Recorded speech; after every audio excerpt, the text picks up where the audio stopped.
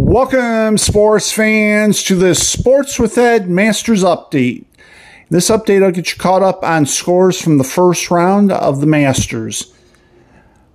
As of right now, there is a six-way tie for first place at 1 under par.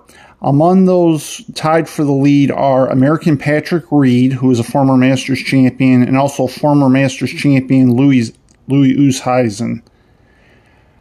Canadian Mike Weir was at 1 under par, and he too is a former Masters champion. However, he has bogeyed the 10th hole to fall back into a tied even par, which was a 9-way tie, but now it is a, give me a moment,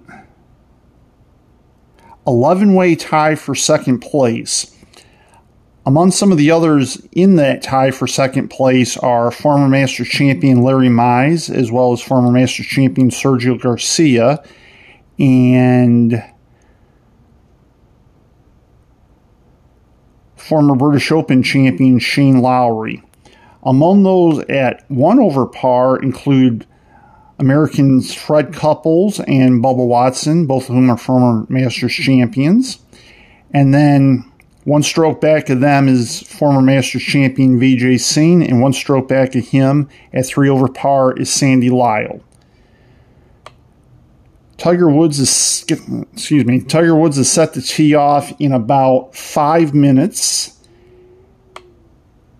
And then Jon Rahm is scheduled to tee off in the group at about 10:40. And just checking some of the other ones. Brooks Koepka will tee off later on, just so you know. And that should get you caught up to speed. Had a little bit of a technical problem. That's why we're a few minutes late. But you didn't miss much so far, for sure. As I said, I'll be back every hour with an update for you from Augusta.